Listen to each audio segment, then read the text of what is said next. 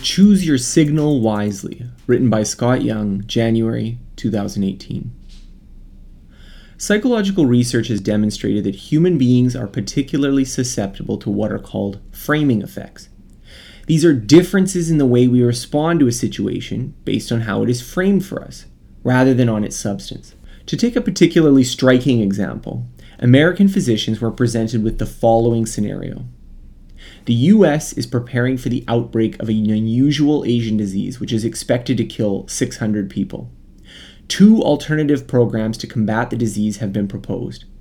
Assume that the exact scientific estimates of the consequences of the programs are as follows. If Program A is adopted, 200 people will be saved. If Program B is adopted, there is a 1/3 probability that 600 people will be saved and a 2/3 probability that no people will be saved. Which of the 2 programs would you favor? To which physicians overwhelmingly preferred the former, less risky option.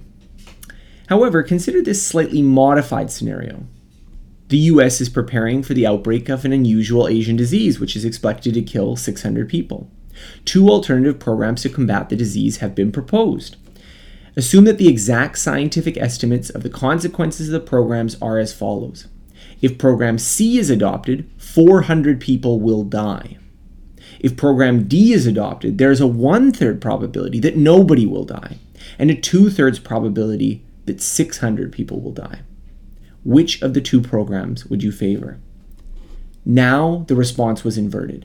Most physicians preferred the second option by an almost equal majority as the first one had presented itself. Here's the kicker. These 2 scenarios are identical. The only difference is the first is framed in terms of lives saved, while the other is framed in terms of how many people will die. This isn't the only example where subtle changes in the way a problem is presented to us can radically alter our decisions in seemingly irrational ways. However, it does show that what matters often isn't merely the facts we face, but how we frame those facts that leads to different decisions. Signal and noise. A common problem people face is choosing what to focus on in a complex situation where the outcome of any event may have multiple causes. Consider starting a business. What matters? You could say that product quality reigns supreme, to which you'd find plenty of examples of companies succeeding on the basis of superior products. You could argue that well-timed and targeted marketing is all that matters, pointing out companies that succeeded on the basis of catchy slogans or ad campaigns.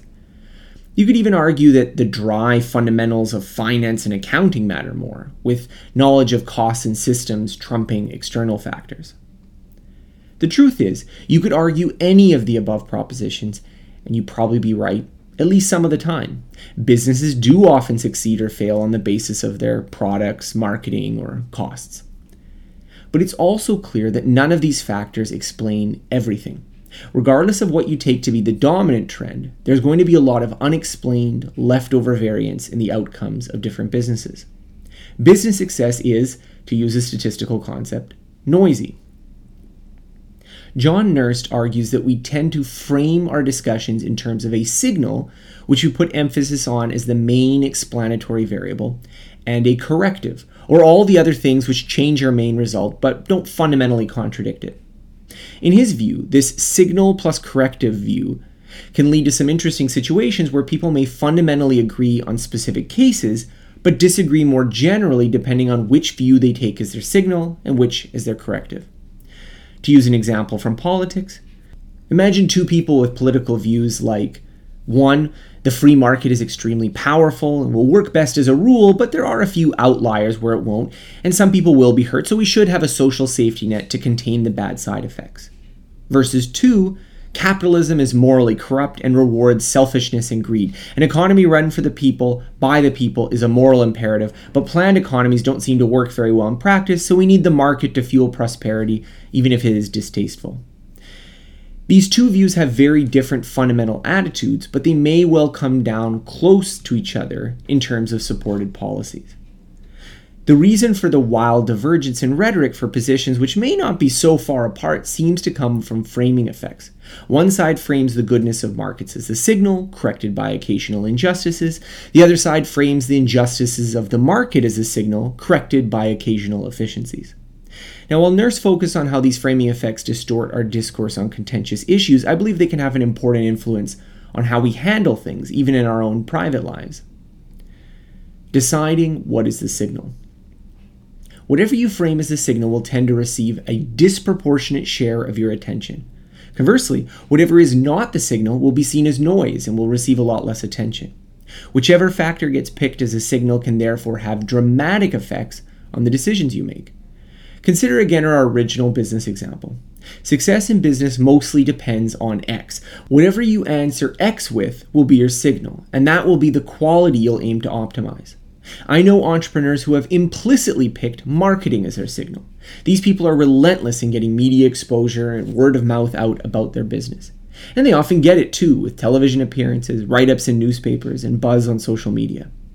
The downside is that by picking marketing as a signal, that necessarily relegates the other business factors to the category of noise, where marketing and product quality trade off, say in a product that oversells its value to its users or attracts a large number of people rather than the best qualified customers. This choice in signal tends to emphasize itself. I know entrepreneurs who have implicitly picked product quality as their signal. Once again, they usually get it. High quality products which are meticulously designed. The downside, again, is that these people may sacrifice on things that will get their products exposure if it has a negative impact on quality, say by sacrificing speed of delivery or scope of distribution. Where trade-offs aren't explicit, what you focus on for the signal can still have important impacts simply by how you allocate your time. It's not possible to work on everything that could theoretically improve your business, so you end up emphasizing those that are in your signal to the detriment of whatever you consider to be noise. How to pick your signal. All of this implies that picking a signal is going to have trade-offs. Like the framing problems discussed above, these trade-offs will probably be handled at a subconscious level. This means picking your signal wisely will be very important for the types of side effects it might create. The first consideration should be how much your signal actually explains the outcomes. If you pick an irrelevant attribute and boost it to the level of signal, you may be disappointing yourself when you can't actually control outcomes that much. In the fitness arena, it's now well known that diet matters more than exercise for the purposes of weight loss. Given this, if you pick exercise as your signal rather than diet, you may have a harder time shedding pounds because fitness doesn't account for as much as you'd like it to. The second factor should be how much of your signal is under your control. If you pick a signal that's good for explaining differences in outcomes, but is totally outside of your control, you may still struggle to shift outcomes. Intelligence is an important factor, perhaps the most important factor for success on intellectual tasks. But since we can't generally improve our intelligence in the short term, it's probably not the best one to focus on.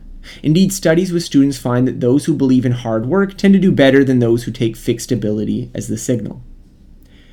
The third factor to consider, presuming you've picked a potential signal that has good explanatory power and is susceptible to your decisions, is to look at how the choice of signal will create side effects.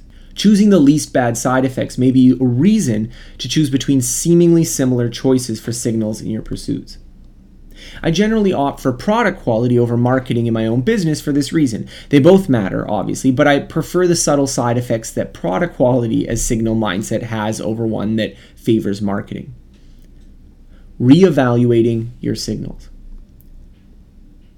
You already have signal noise frames set for every area of your life. So in a sense, you've already made a decision about what matters and which things are the annoying details that mess up your mental models. The key, therefore, isn't choosing a signal, but potentially reevaluating yours. For any area you've tackled in life, ask yourself what you believe is the most important attribute for success. Next, you might want to check whether what you see as obviously being the signal is so obvious to other people. Poll some of your peers or people you respect for what they believe is the most important factor. And if you get diverging opinions, you can now start to see how different people have picked different signals to focus on. Ask yourself if any of the signals you've heard could plausibly be seen as a main explanatory variable and a factor you can potentially control. Luck is often thrown around as the main explanation for success, but it probably isn't the best signal to account for, even if it is quite prominent. Next, try to see if you can spot any patterns of side effects or weaknesses that people encounter based on their choice of signal. What traps do they fall into? What do they neglect at the expense of something else? Which of these pitfalls seems least bad to you? If you can go through all three of these steps with a signal that is not your current emphasis, you might want to open your mind to shifting to what you focus on in that area. If the alternative emphasis has more explanatory potency, is more malleable to your decisions, and if its side effects are more tolerable, you may consider putting it as your signal. Ultimately, getting the correct view of reality just isn't possible. At best, we can hope that our frames capture the most important features of a problem and that the simplifications they generate aren't too harmful. However, once you see that reality is more than just your signal plus a little bit of noise, you also open up the door to seeing things from a different and sometimes a lot more valuable perspective. Thanks for listening to this episode. More episodes like this can be found by searching for Scott H. Young Podcast on Apple Podcasts, Google Podcasts, Spotify, SoundCloud, Stitcher, Overcast, and most other podcasting apps available on your smartphone. If you've enjoyed this episode, please consider rating my show as it helps other people find out about it. More of my work can be found on my website, scotthyoung.com. Thank you.